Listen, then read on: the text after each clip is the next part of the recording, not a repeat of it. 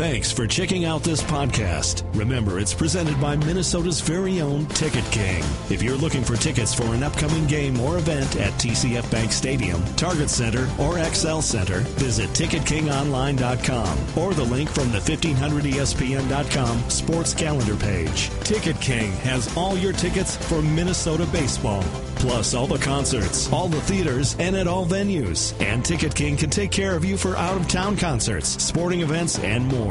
Call 612-341-4141 or visit TicketKingOnline.com. I can't tell you how much I enjoyed saying touch 'em all. Way back and gone! Touch 'em all, Joe Mauer! And now these guys are making it relevant to this year's Twins. It's a beautiful day for a ball game. Now, our two resident hardball nerds will attempt to touch 'em all on the week's news surrounding the Twins in MLB. I didn't know they still had a team. That's baseball. Here's Phil Mackey and Derek Wetmore. Somebody asked me on Twitter yesterday, maybe 2 days ago, Dear Derek, I'm wondering, do you have some sort of side account under a pseudonym where you can just spew venom at the Twins? I understand it's not really practical for you to do that on your main account, but like, does that account exist somewhere? If so, I'd love to follow it. Thanks for your time. You said, yeah, it's at 1500_Royce. No, yeah. Very close. I said, yep, you can follow me at 1500 ESPN Judd. Yeah. Yeah. He's been getting after it. I always love when you can sense by what he's saying on the radio and what he's saying on Twitter when he's about to drop a column that's Zolgad. Oh yeah. Polad needs to hold everyone accountable, right. Or Polad needs to burn down Target Field. When somebody asked me if heads need to roll for this, like, I think that's kind of gruesome, don't you? If you're going to fire somebody... Literally, they should bring a guillotine. Right. If you're going to fire somebody, fire them. But to go Game of Thrones just because they're losing a couple baseball games seems a little ridiculous. I want you to tell me... I brought this theory up on our radio show, and I ran it by Judd, and he agrees with anything that involves venom and firing people. Yeah. So I want to run it by someone who's a little more toward the middle on this. All right. Two things. Number one, I think with almost any other organization in sports, in the four major team sports, people get fired for sure mid-season. When you've had 4 90-loss seasons, you pop up mid-pack in baseball and then have some expectations and things start off historically bad in that next year. Whether it's warranted or not, the house is almost always cleaned. The GM gets fired, a coach gets fired, a manager gets fired, whatever it may be. And they haven't done anything yet. Right. And my theory is, whether it's asking why haven't they pulled the trigger on firing someone right now, or why might not they fire people to the extent that other organizations would down the road, you have to go back 30 years to find a GM or a manager that they brought in from outside the organization. It was Andy McPhail back in the 80s. And if you look at the culture that they've created, when things are going well, it's fine. When you mostly hire and promote from within and people are climbing up that ladder and going through the same pipeline. You look at the Twins cabinet, for instance, the front office cabinet on the baseball side, and even like Dave St. Peter, a lot of those guys were interns in the 80s or came up as scouts and then climbed the ladder, and they progressed over the course of 20 or 30 years. And it's mostly the same people. In fact, the only two they've really fired from the GM or the manager spot, which are two major figureheads for any baseball team, Bill Smith and Ron Gardenhire. And they felt so bad about firing those guys, they offered them jobs immediately after firing them. Right. Bill, listen, this is a train wreck, but we're going to offer you something else that might suit you better. And it took him 30 days of cooling off before he accepted it. With Ron Gardenhire, it took him a full year of fishing and drinking beer and blowing off steam. And my main point is, when you have that type of a pipeline, cozy, promote and hire from within type of a culture, when things are going well, it's great. You're all friends. You've known each other for 20 or 30 years, and it's fun. You're working with your friends that you've built over the course of however many years. Yeah. But when things are going poorly, it's really hard to divorce the guy that you've been working with for 20 or 30 years. Yeah. You've probably been going to weddings for people for 20 or 30 years, and now you might have to fire them and make a business decision. It's a lot harder than if you're the Wilfs and you came in from New Jersey and you're just going to hire Mike Zimmer from over here and you never met him before and you're going to hire Rick Spielman for the first time. The Pohlads going back 30 years have been extremely loyal, and this has been the culture that makes it difficult for them to then, if that's the decision that needs to be made, to go through and make sweeping changes. Mm-hmm. Does that make sense? It does. So what's your question? My question is, should they eschew the 30-year relationships and burn the building down? Basically. Okay. Well, okay. So here's does that? Do you think that's a valid explanation of what's happening in the organization? Absolutely, I do. And I think it should be noted, Bill Smith was an awful GM and is, I think, a valuable person to have working for you. Sure. Not in his role as general manager, but in what he's doing now, I think Bill Smith adds value to the Twins. I think the same can be said of Terry Ryan. I'm no longer convinced he is the best equipped. I'm not convinced he's one of the top 30 people to wear the title general manager in baseball in the world. I'm not convinced of that.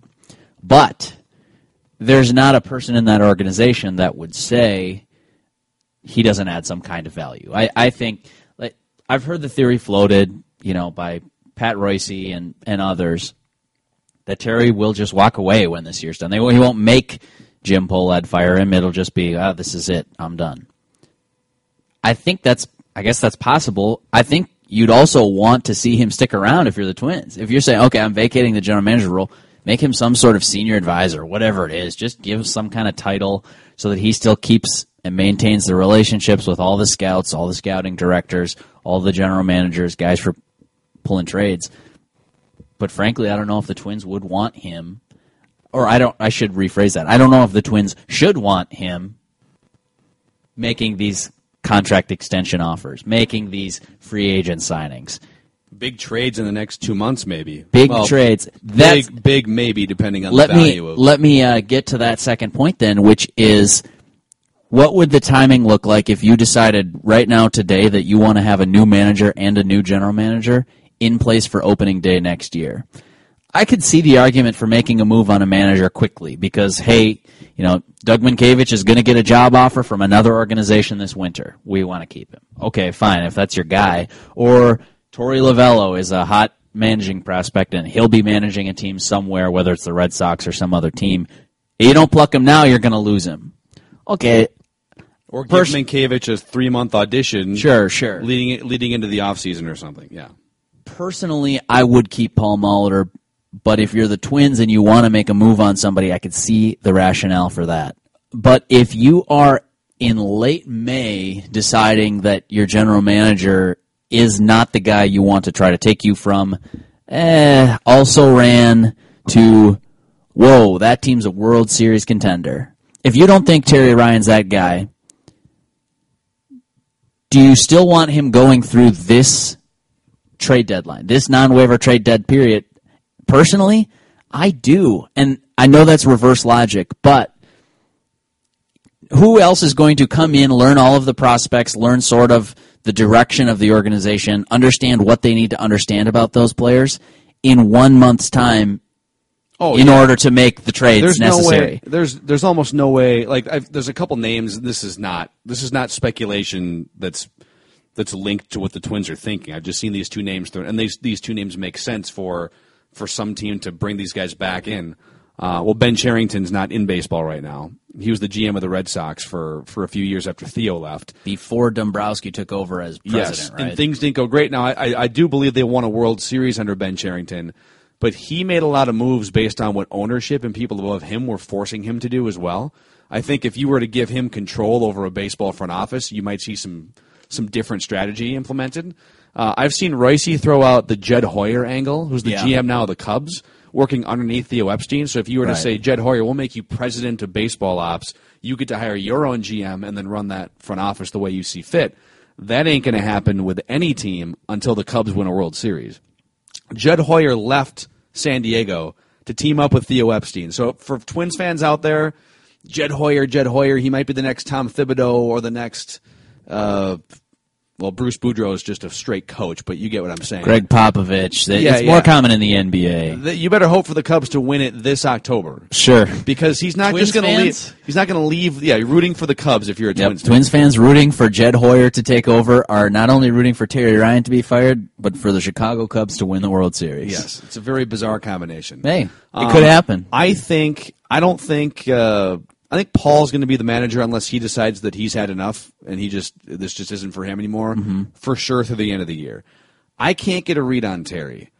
I don't think Jim Pohlad's going to fire him, which means if Terry wants to be the GM going forward through the rest of the year, I'm saying he won't fire him in season. They might have a discussion after the year. But sure. To me, if Terry's no longer the GM, 95 times out of 100, if not more, he steps down. He doesn't get fired, despite how bad it's been. Yes. I mean, it's been 6 years of mostly terrible baseball, except for the 1 year where you were barely above 500. And because of the loyalty and the relationship that goes back 30 years and the trust, they've got blinders on, and they almost feel too bad about potentially making that decision. That's my read on it. Sure. So. Well, keep in mind, the Pohlads didn't own the team that whole time. Terry predates Jim Pohlad in the organization. No, but Carl Pohlad is the one that put Terry Ryan in place back in the mid-1990s. Sure.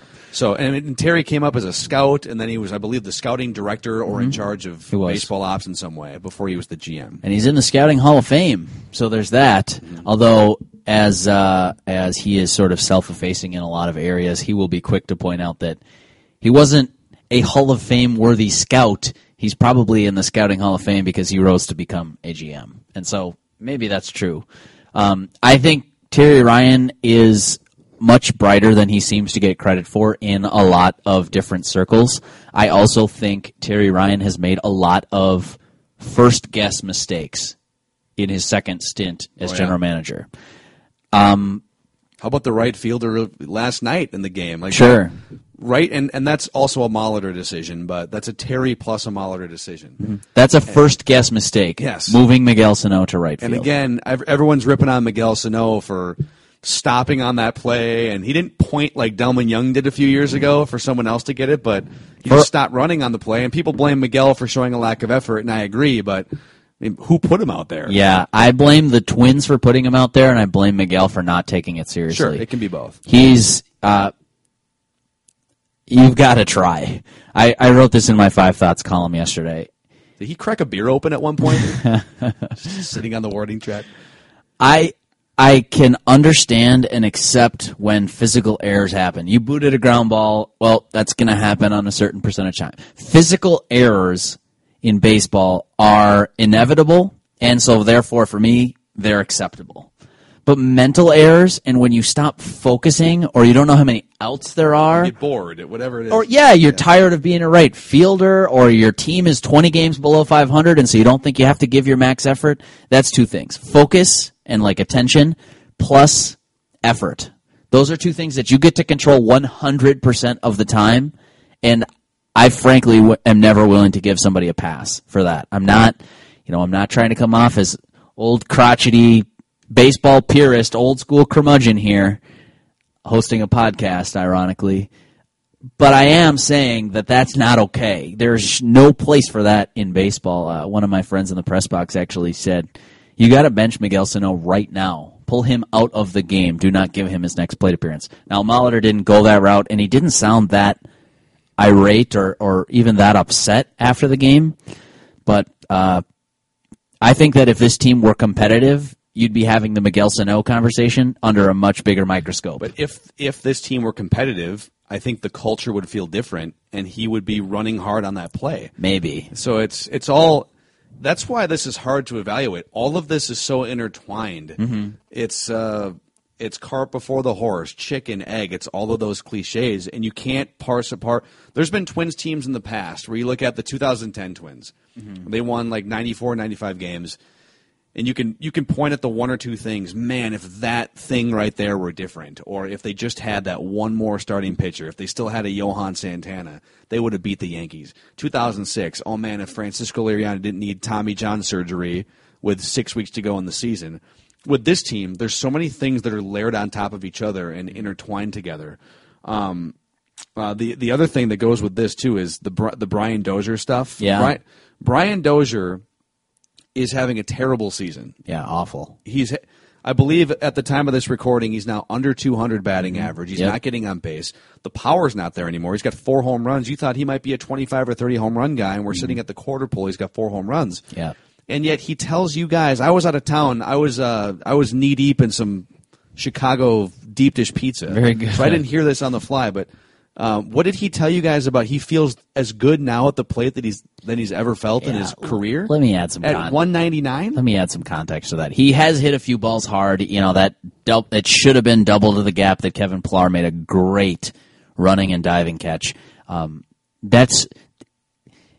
don't want to say it's indicative of Dozier's season because it's not like he's been a great hitter and just getting tremendously unlucky, but he has been pretty unlucky in some cases. It's been 11 months, though. I get 11 it. Months. I'll get to that. And he said, just for some context, he said that's sort of the way things are going, and he said, I feel like I'm hitting the ball as well. I feel as good as I ever have. Let me pause that really quickly because Brian Dozier is one of the more we've talked about this in the past, but I'll try and put the best word on it. Defiant? Defiant is almost right. I mean, maybe that's a little bit too strong, but I almost in said that delusional, direction. but I'll give him more credit than that. Because he has been a great player in the past, and I think it's in there. But he is so defiant with anyone who suggests he's struggling. When I asked him in the past about, a second half slump, and he basically says, "What slump?" Dude, you're hitting 220. Or I'll say, "Hey, you're a great fastball hitter, and balls up seem to be a great strength for you. How did you capitalize, or how did you magnify that strength to become such a good pull hitter?" And he'll be like, "I don't know what you're talking about. I can hit all kinds of pitches." And I'm like, No, all right, man. I don't know what to. I don't think it's my place really to then be combative with him. But anytime I've talked to him in the past about his approach or his great strengths versus his weaknesses, which are now being magnified, he is not only unwilling to acknowledge them, he'll go so far as to say, there's no such, he didn't slump the past 2 years. He'll say, the game is about scoring runs, and even if I'm not getting on base all the time, I'm scoring runs. I know how to do that better than most people. So you guys are blowing it out of proportion just because my batting average is dropping. And I'm not blowing your batting average up. I'm talking about your on-base percentage, your power, the fact that you can't go the other way, the fact that with first and second, nobody out in the 8th inning of a game that you trail by 2 runs, you get a 3-1 fastball on the outside corner and roll over it to third base for a double play and snuff out the rally. That's what I'm talking about. And Brian Dozier seems pretty unwilling to go down that path. So that's why, to me, it's interesting that Terry Ryan sat down for a little heart-to-heart with him. Torrey Hunter calls him for an hour, and they have a heart-to-heart. Torrey was about 5 weeks late on that phone call, by the way. Thanks for checking in, Torrey, from retirement. Right. Yeah, Torrey, hey, man, how's the season going? Oh, if you haven't seen. I think Torrey Hunter just placed a phone call yesterday to Marco Rubio, too. Hey, let me give you a few tips on those debates with Donald Trump. Right. So I bowed out about a month ago. I'm not sure if you heard. So that's, to me, it's all interesting. And then Paul Molitor, by the way, also had a little chat with him when he's going to bench him. I'm curious to see, now we're recording this on a Tuesday afternoon, I'm curious to see if that's a long-term, not long-term, but hey, a couple days, clear your head, work on your approach with Tom Brunansky, and then we'll get you back in the lineup. Or if it's, he was just sitting on Monday, just a day, he'll be back in on Tuesday. Well, people who are listening to this podcast already know this answer, but I'm really curious to see how the Twins treat this the next 2 weeks. Is Brian Dozier willing to change and adjust and adapt, which the game demands? I mean, pitchers and opposing scouts and video and analytics are just too strong today to be so bullheaded and continue to say, nope, every once in a while, someone's going to make a mistake with an inside fastball. I'm going to crush it into the bleachers. I think he might have spent too much time around his buddy Josh Willingham a few years ago. Just straight pull. Yeah, don't worry about possible. anything to the right of the shortstop who's shaded over. And I look at some of the other notoriously great pull hitters, and a lot of them are left-handed guys that you think of, the Jim Thomes, even David Ortiz, and he's a solid opposite field hitter too. Jason Giambi.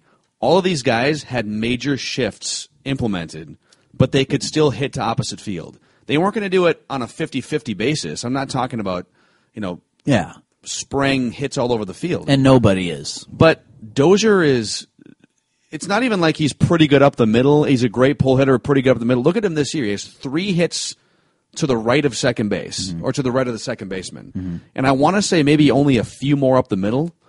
And so it's not even I don't understand why he's defiant when it comes to his average. He's defiant. The general manager came out the other day and said we have to fix him, and it's like he bristled at that. Right. It's like there's some kind of a deep-rooted insecurity about criticism or I don't understand why he can't just look in the mirror and say, yeah, you know what? A lot of smart people are right. I should probably adjust my approach.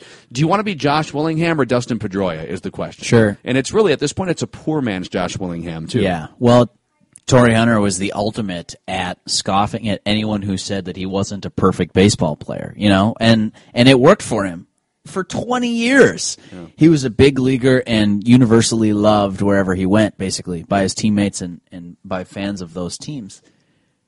I just think there's this certain inherent confidence that you have to get to the level of competition that Brian Dozier has reached. I think there's a natural selection process through the minor leagues that the 750 people that open the season on a major league roster are supremely confident in their athletic abilities. I don't think it'd be a real stretch to say they're in the top 5% of the population in terms of self-belief, whether that's being ignorant or just really self-aware and still having the presence of mind to be confident in yourself. I can't say. I don't know. The only one who doesn't qualify, I think I've told you this story, Brian Dunsing. Oh, yeah. The most insecure professional athlete I've ever met before. Well, but not in like a oh, I'm scared I'm going to fail way, but more like trying. how am I a major league That's pitcher? exactly what it is. Yeah. Like he struck out, he was starting a few years ago, and it was like a 4th of July game. I remember it being 95 degrees, and so his fastball had some extra life.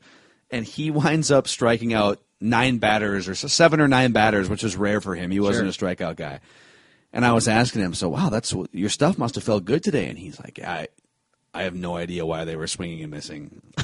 Because I'm not that good. And he followed up. He said something. He said, my philosophy is just, if you look at the batting averages, even the good hitters are only hitting 300, which means if I just throw it over and they make contact, they're probably going to fail 7 times out of 10. Yeah. Yep. Yeah. You nailed it. Exactly. You got it. That's pretty funny, actually. But other than that, everyone else is confident. Yeah, Brian they're Dozier's all like the only insecure guy. Well, and I don't know if it's insecurity or whatever it is. I don't mean to play like armchair psychologist here. I'm not trying to say that I can, solve all of Brian Dozier's mental approach problems. Anything like that. Trust me. There are people that are much more well-equipped to do that and that are working with Dozier to try to do that. But I do think that there's something to be said about this self-belief of, no, this is what works for me. I appreciate your advice. Tom Brunansky, I appreciate what you're telling me, and it doesn't matter.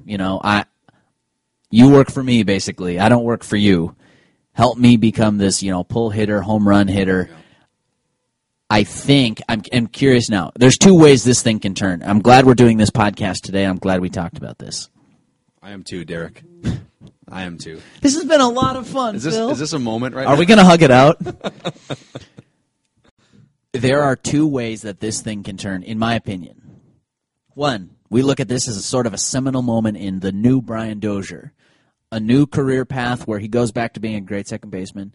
He picks up where we thought he would go base running. I mean, he's a fast guy and a smart guy. You don't see him steal a lot of bases. You don't see him do a lot of these other things. A lot of what he's done or a lot of what we think about him is sort of based on reputation. Reputation as a good fielder, reputation as a home run hitter, reputation as one of these just solid, everyday grinder kind of guys. All right. I wrote a column on 1500ESPN.com that I did the math. I went back and looked at his numbers starting at the All-Star break last year. Unusable. I don't need to go into him now, but an unusable player, the kind of guy that belongs. Some home runs, which Sure. you would say, well, what about the 15 home runs over that period? Yeah. That's fine. I mean, What about getting out 80% of the time? Scott Stahoviak hit 15 home runs over the course of a year at one point. So What are you did saying? Stop Choi. What are you saying? Doesn't make them valuable players. But that's what he's Right. I'm shocked at this. I honest to God, I thought my opinion of him a year ago is so much different than it is right now. Yes. On the field, the things he says, sort of the defiant denial attitude, this is my approach. And you can't tell me, you're trying to tell Brian Dozier, I understand that you're confident in your approach, but the grass is green. He's saying, no, the grass is blue. No, I'm looking at the grass. You're hitting 190. You're not, unless you think you're the unluckiest hitter in baseball, and you and I keep bringing up batting average.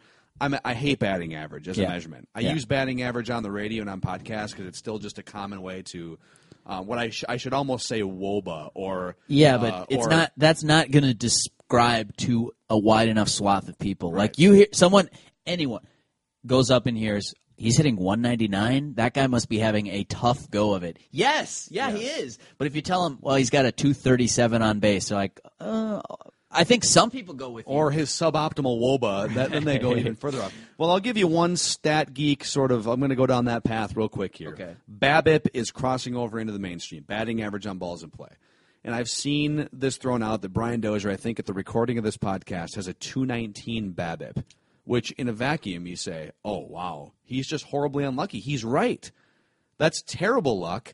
The league average BABIP is somewhere between 290 and 310 any given year. So, once that normalizes back to where it should be, then he'll no longer be a 200 hitter. He'll be a 250 hitter getting on base with some power. Sure. Nothing to see here. Right. Except for the fact that Dozier is one of the lowest everyday BABIP hitters in baseball. His career BABIP is like 265. And that happens when all you want to do is hit fly balls to left field and get under them and pop up in the infield. So his other guys who have a 219 BABIP, you'd say normalize that, get rid of the luck factor, bring the BABIP up to 290 or 300 or even like 340. Joe Mauer is well above 300. Mm-hmm. He's a line drives guy. Line drives, ground balls go through at a much more successful rate than fly balls.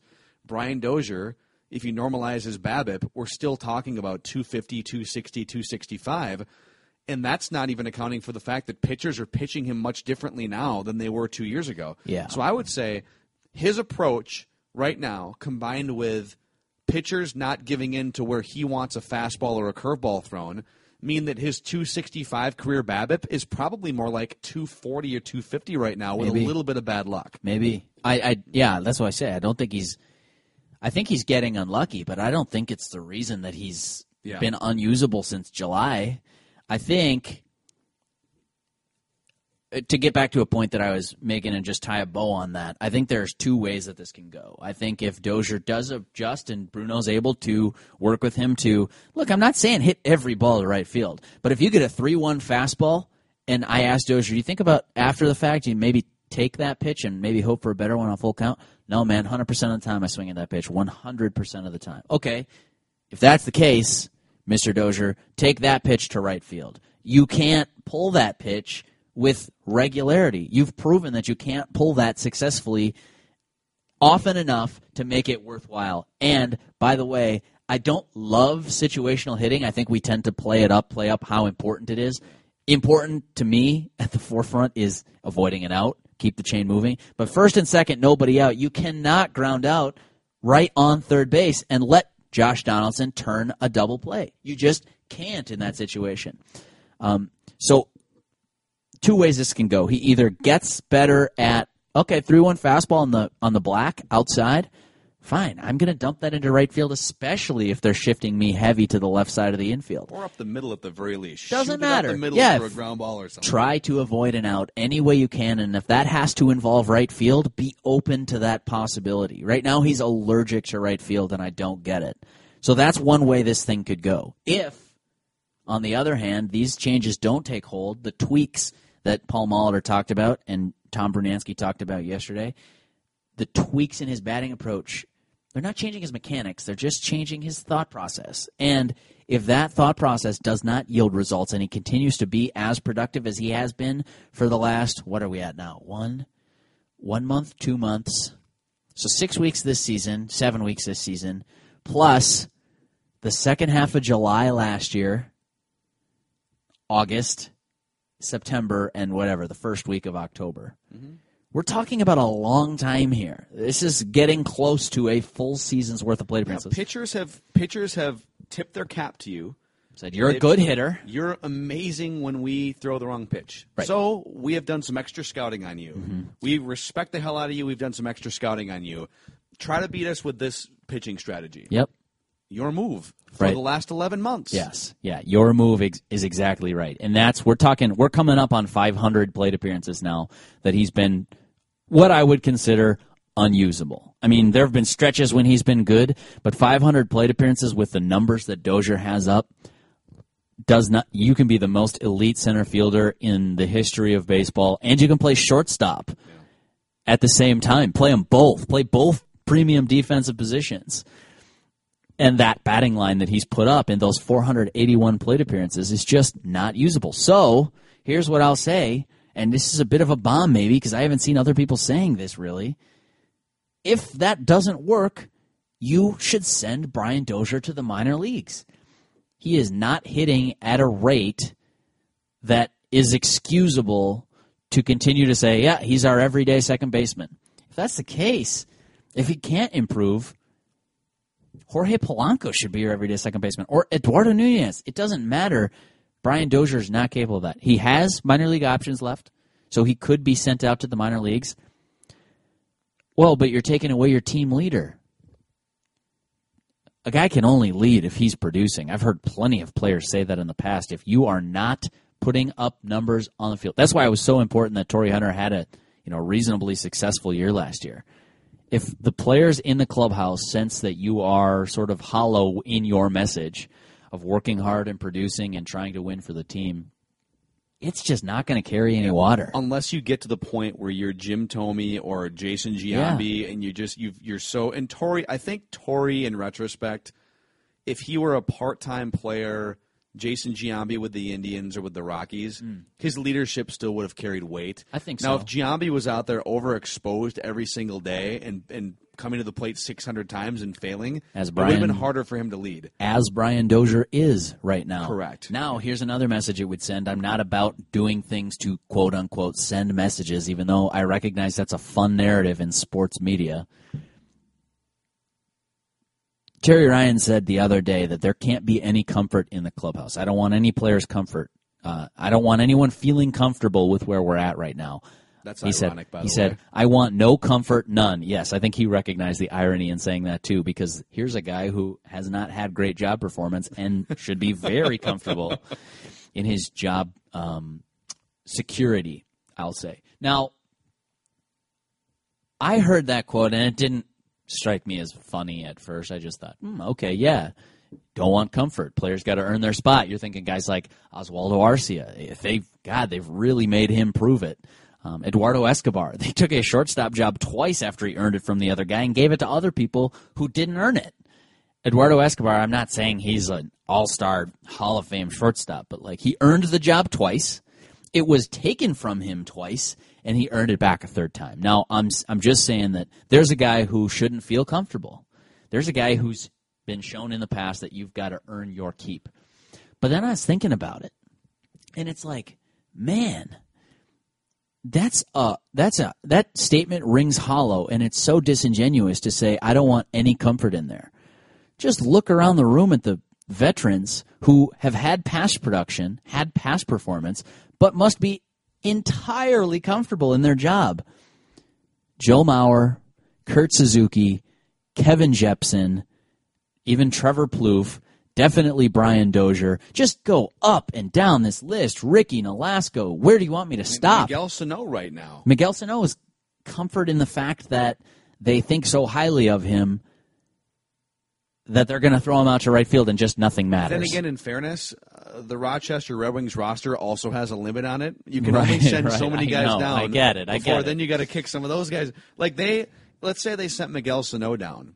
Look at what their five-man outfield would be. Right. Sano, Adam Brett Walker, Max Kepler, Eddie Rosario, and Byron Buxton. Where are the five guys appearances? you hope were going to be part of your September stretch run right at the end of the season. Ridiculous. I don't get the comfort statement. It doesn't make sense to me. I get what Terry Ryan was trying to get at, but I'm just defending myself here for the inevitable backlash of people who say it's ridiculous that you're even considering sending Brian Dozier to the minors because, frankly, I don't think it's ridiculous. there's a player who's been so comfortable since the start of last year. And we should mention, we've done a lot of ripping on Brian Dozier.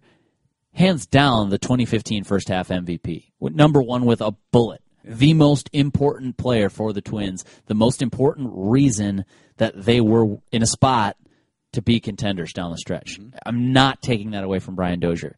He was an all-star. Yes, he was an injury replacement, but he was an all-star no less. And I'm not trying to say that this guy doesn't have any talent or ability. He's not a good player. He is. That's what has to make it doubly frustrating for the Twins that it's not gone well over the past 500 plate appearances. I have a couple more quick questions, but first tell our listeners about your mailing list if they haven't subscribed to the Five Thoughts columns. I will do that as quickly as I can. If you are listening to a podcast this far in a season that has just entirely gone off the rails and the Twins are non-competitive and frustrating and embarrassing, may God help you. I think you are just the kind of masochist who would appreciate my Five Thoughts columns. After a game last night, I write the whole column, try to take away 5 quick takeaways with some analysis. Find that on 1500ESPN.com, and if you want that regularly in your inbox, just subscribe. Each column has one of those links. Plug in your email. I'll do the rest. 2 quick questions for you. Let's hear them. Number 1, did anonymous Twins player in the clubhouse have any right whatsoever to corner Dick Bramer a couple homestands ago and call him out? Dick Bramer, who, by the way, the single main criticism of Dick Bramer among Twins fans and outsiders is too big of a homer and or doesn't tell it like it is to the extent that the fans want it. Company spokesman is the criticism but of course, I hear. When the company that you're working for is paying $30 million a year or more to partner with the professional sports team, you're not going to go on live TV and fillet that team. Okay, so the expectation is that you're going to be more positive. Mm-hmm.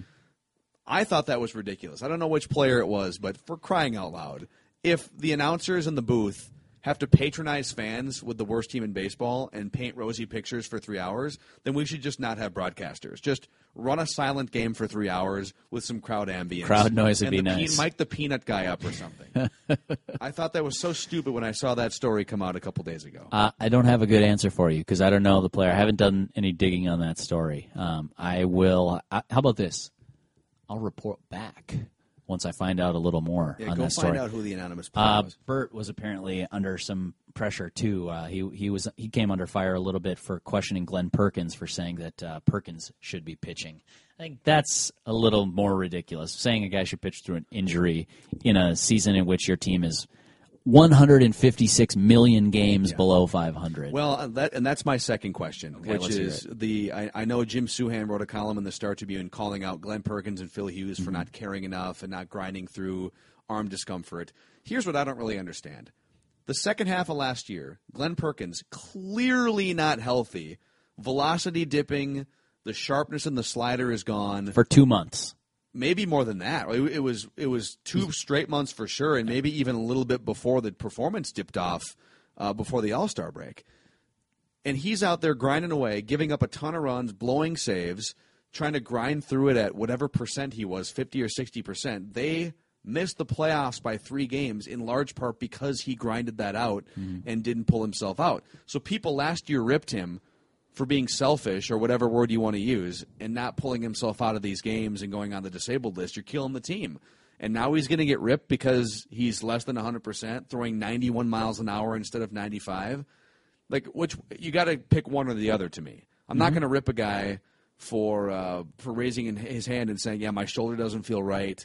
I'm throwing 5 miles an hour below my max from last year. Yeah. Now, could you rip him for not having surgery in the offseason or whatever it may be, or rip him for when he's healthy for giving up, whatever it is? Sure, those are fair arguments, but this is such a hypocritical argument to me.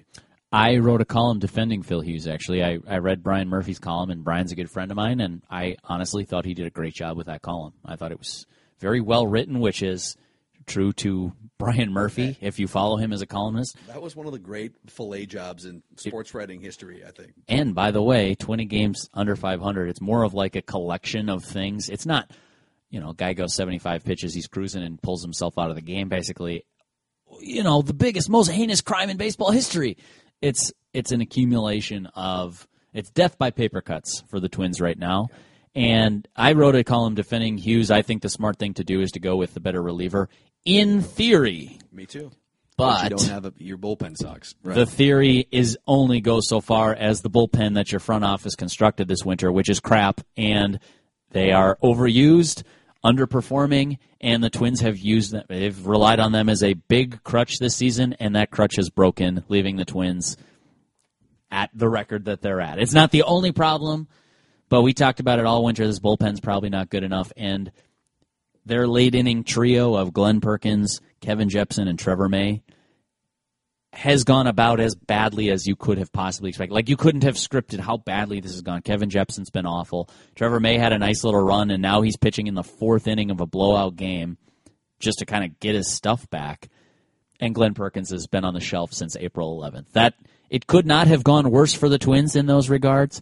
So some of that's bad luck, I guess, but also some bad planning that went along with it. And starters, relievers, fielders, hitters, base runners, and paying attentioners, it's not going so well for the Twins right now. But besides all of that, besides those aspects of the game of baseball, things are great. I'd say things are going just fine for the Twins.